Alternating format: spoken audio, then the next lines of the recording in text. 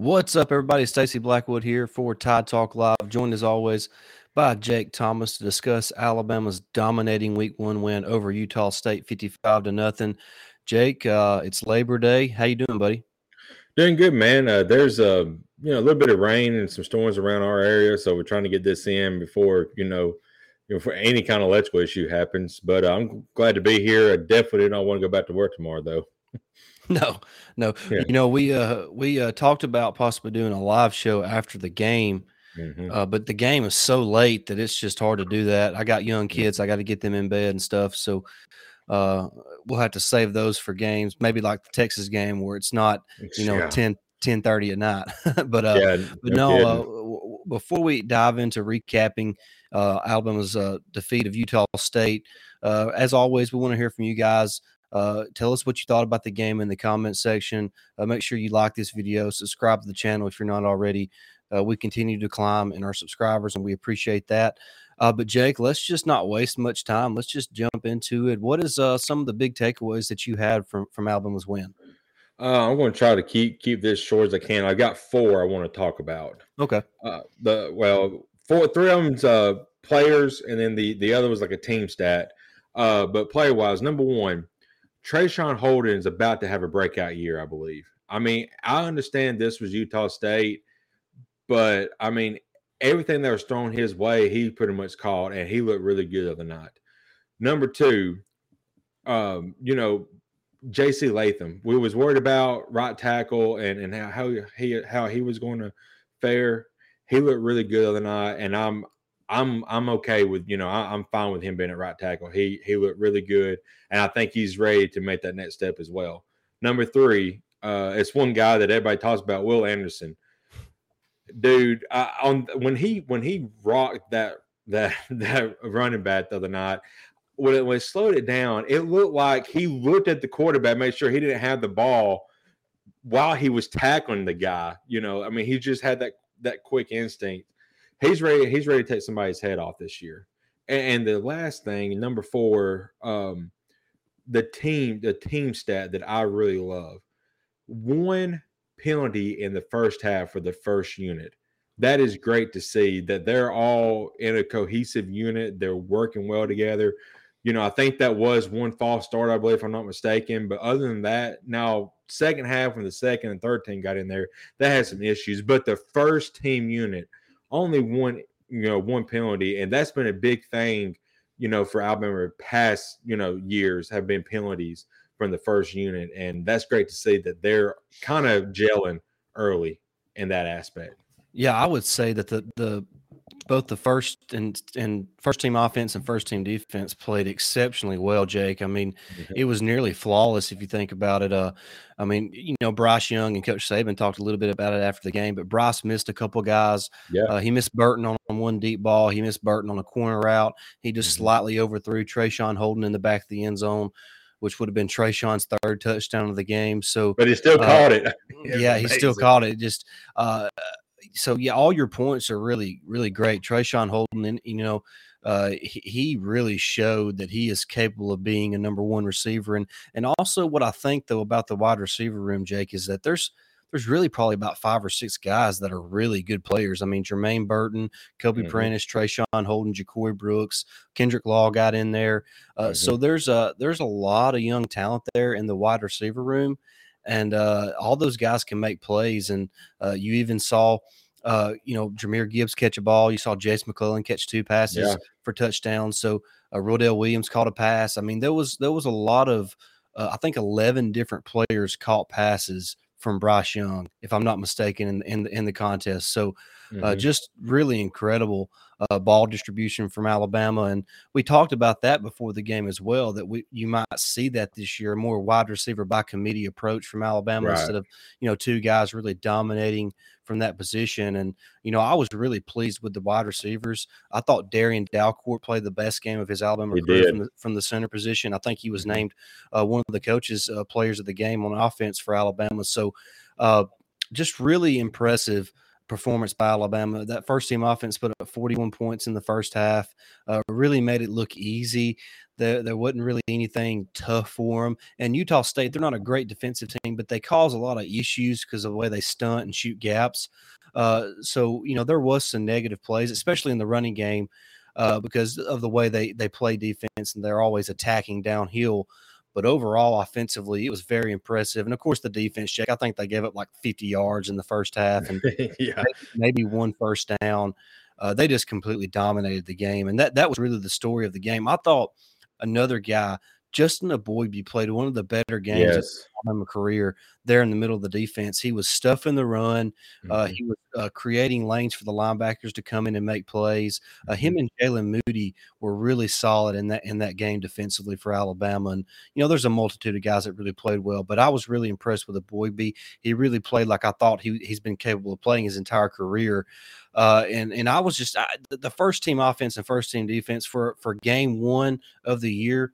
Like you mentioned, they both seemed to work with such great continuity, and they were so cohesive as a unit. Just really impressive performance by those guys. Absolutely, and I know people going to rewatch this and be like, "Oh, you're talking about Utah State." Utah State, this is probably they may get a fight against Fresno, but this potentially is the only loss that they have this entire year. They're a very talented team. And I know that talent-wise, they didn't match up well, but it's still an impressive feat what Alabama did, because shutting any team out in football is very hard in this day and time, because how offenses have evolved in the last 10 years, so. Right. Well, Utah State finished 22nd in the country in total offense last year, and they returned 8 of their 11 starters from that offense. So not only are they really talented, Jake, but they were an experienced group offensively, and Alabama they just stonewalled them. They did. I mean, you talked about that defense. That defense looked really good. Like you said, I think they only had one first down, and I think that was the first pass of the game. It was, yeah. And after that, they might have had another one there. It was they scrambled and they got Alabama stopped them short, but they gave them like a yard and a half. Forward progress that wasn't even real. But anyways, that's not relevant. But just really impressive performance by the defense. And, the second team units, they played okay. Like you mentioned, there was a little more penalties once the second unit got in on each side of the ball. But there's one other position group that I want to point out that I feel really good about. And we talked about it in the preseason as well with all the competition that was going on. And that's at corner, Jake. I think Alabama has 4 corners that are really capable of being starters. I mean, Kool-Aid was good. Eli Ricks looked really good. Kyrie Jackson looked really good. Terran Arnold gave that first pass up by the game, but he was in great position. It was just a really good throw and a really good catch by their guy. I feel like Alabama's in really good shape at corner right now. Oh, yeah. I think defensively, with the emergence of, if Eboigbe, like you said, has the kind of game each and every week like he had this week, instead of taking weeks off, that defensive front is going to be really great. The linebacking core is already great. That secondary has got some great players as well. So, I'm not really worried about the defense this year, because they're loaded. They really are. Chris Braswell played a ton of snaps and played really well.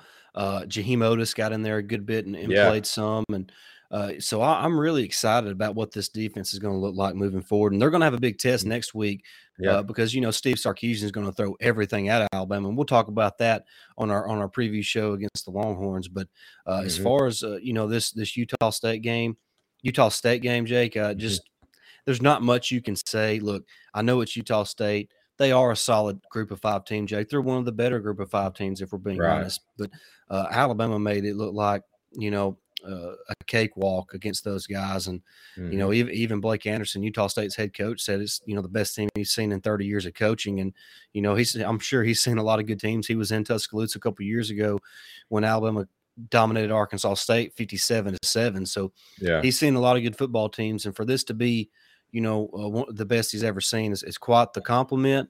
And I don't think he's just, I don't think that's just coach speak either.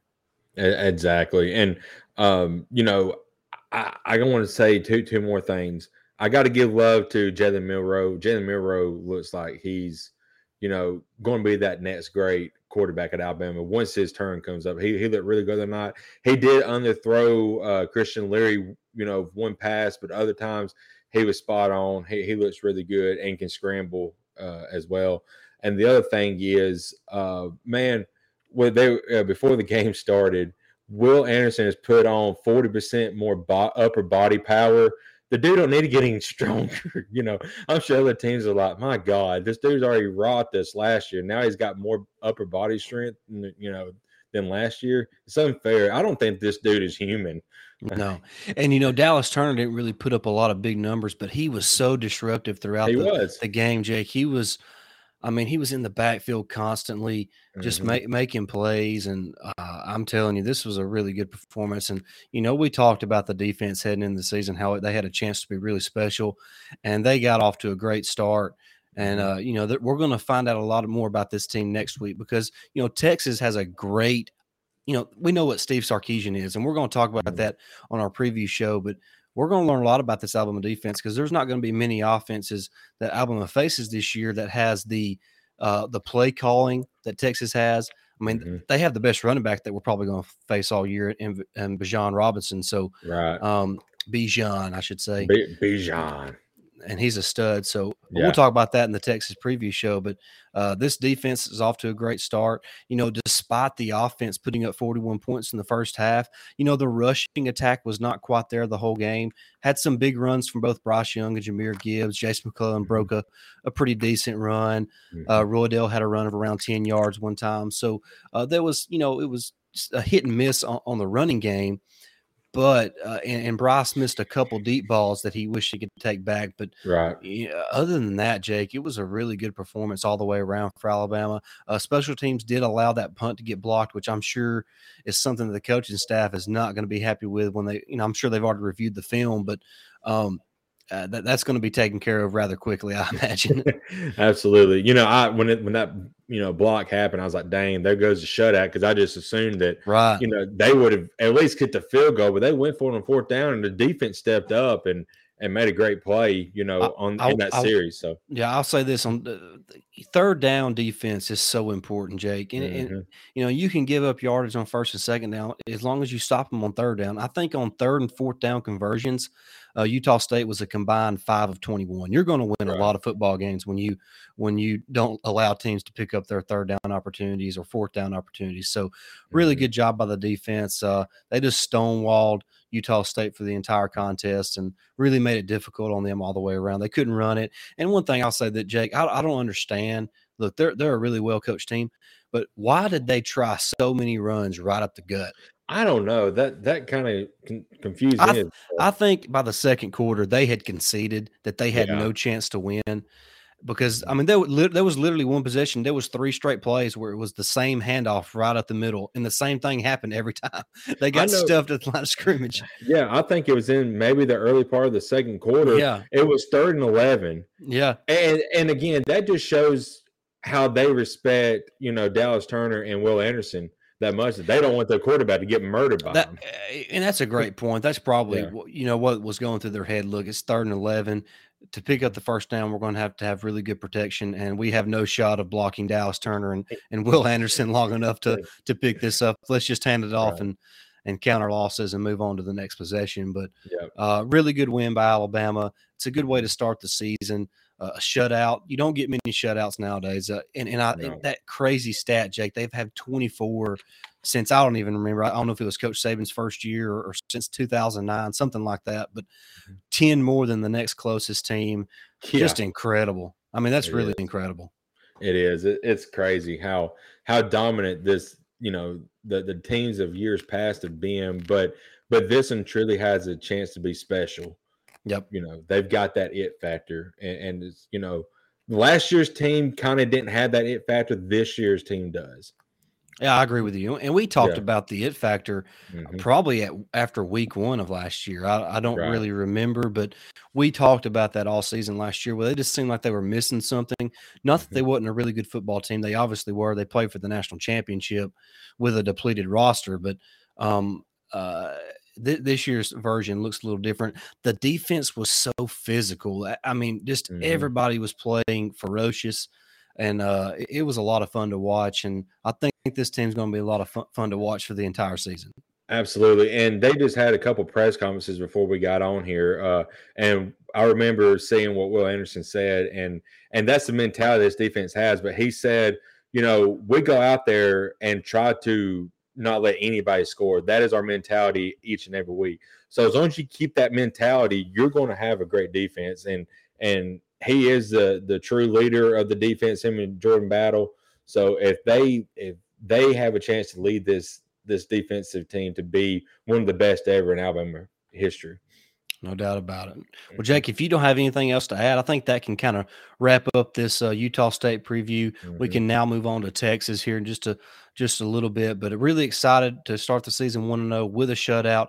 Great performance by Alabama all the way around. But if you're not already, hit that subscribe button, hit that notification bell, give this video a thumbs up, and help it reach 100 likes. But for Stacey Blackwood and Jake Thomas, this has been Tide Talk Live. Until next time, roll Tide. Roll Tide.